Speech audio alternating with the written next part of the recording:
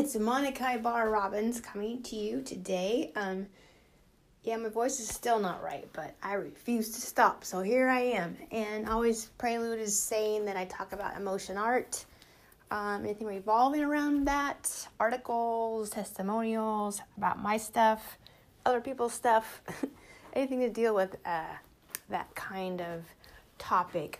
So today I wanted to share with you that I'm just in awe of God and the universe and how we as humans are on this earth for a while. And it's interesting how it's, I guess, wow, God is in control at all times, I know.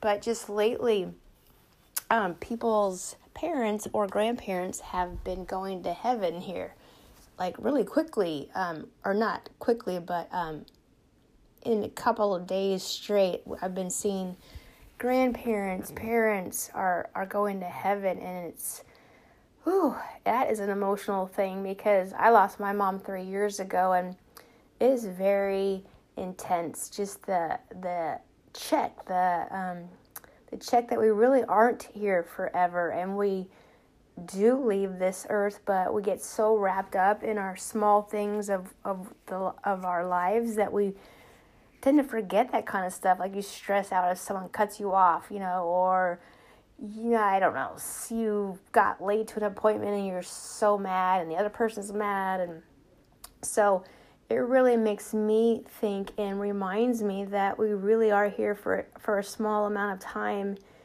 and up in heaven is forever. And that's my belief. Whether you agree with it or not, I'm just saying it.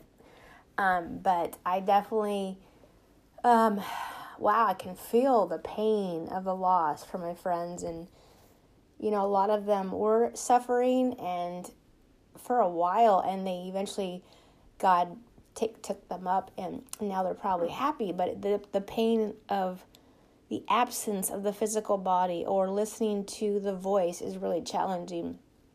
I also lost my father-in-law too, so I've had two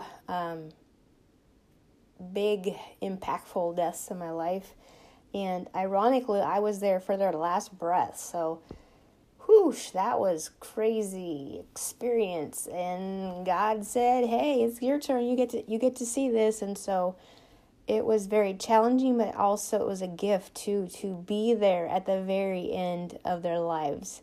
So, really, I have a lot of artwork in my head that I need to get onto paper because it's very emotional just to see all of these passings go so quickly, like right in the very beginning of the year. So even on January 1st, somebody's mom passed. So that was, wow, that's intense.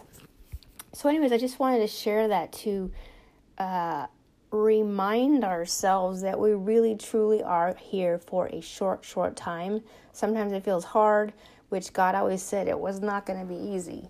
And it's not, but we have to do the best that we can do and share our gifts with other people and love the people around us. And really, as cliche as it sounds, don't sweat the small stuff, because in the end, no one's going to care if your hair's off, if you're, whatever society says, overweight, right? Or whatever, that kind of small stuff that we get so wrapped up in. No one's going to remember that. They're going to remember how you made them feel, and how much love they felt, right?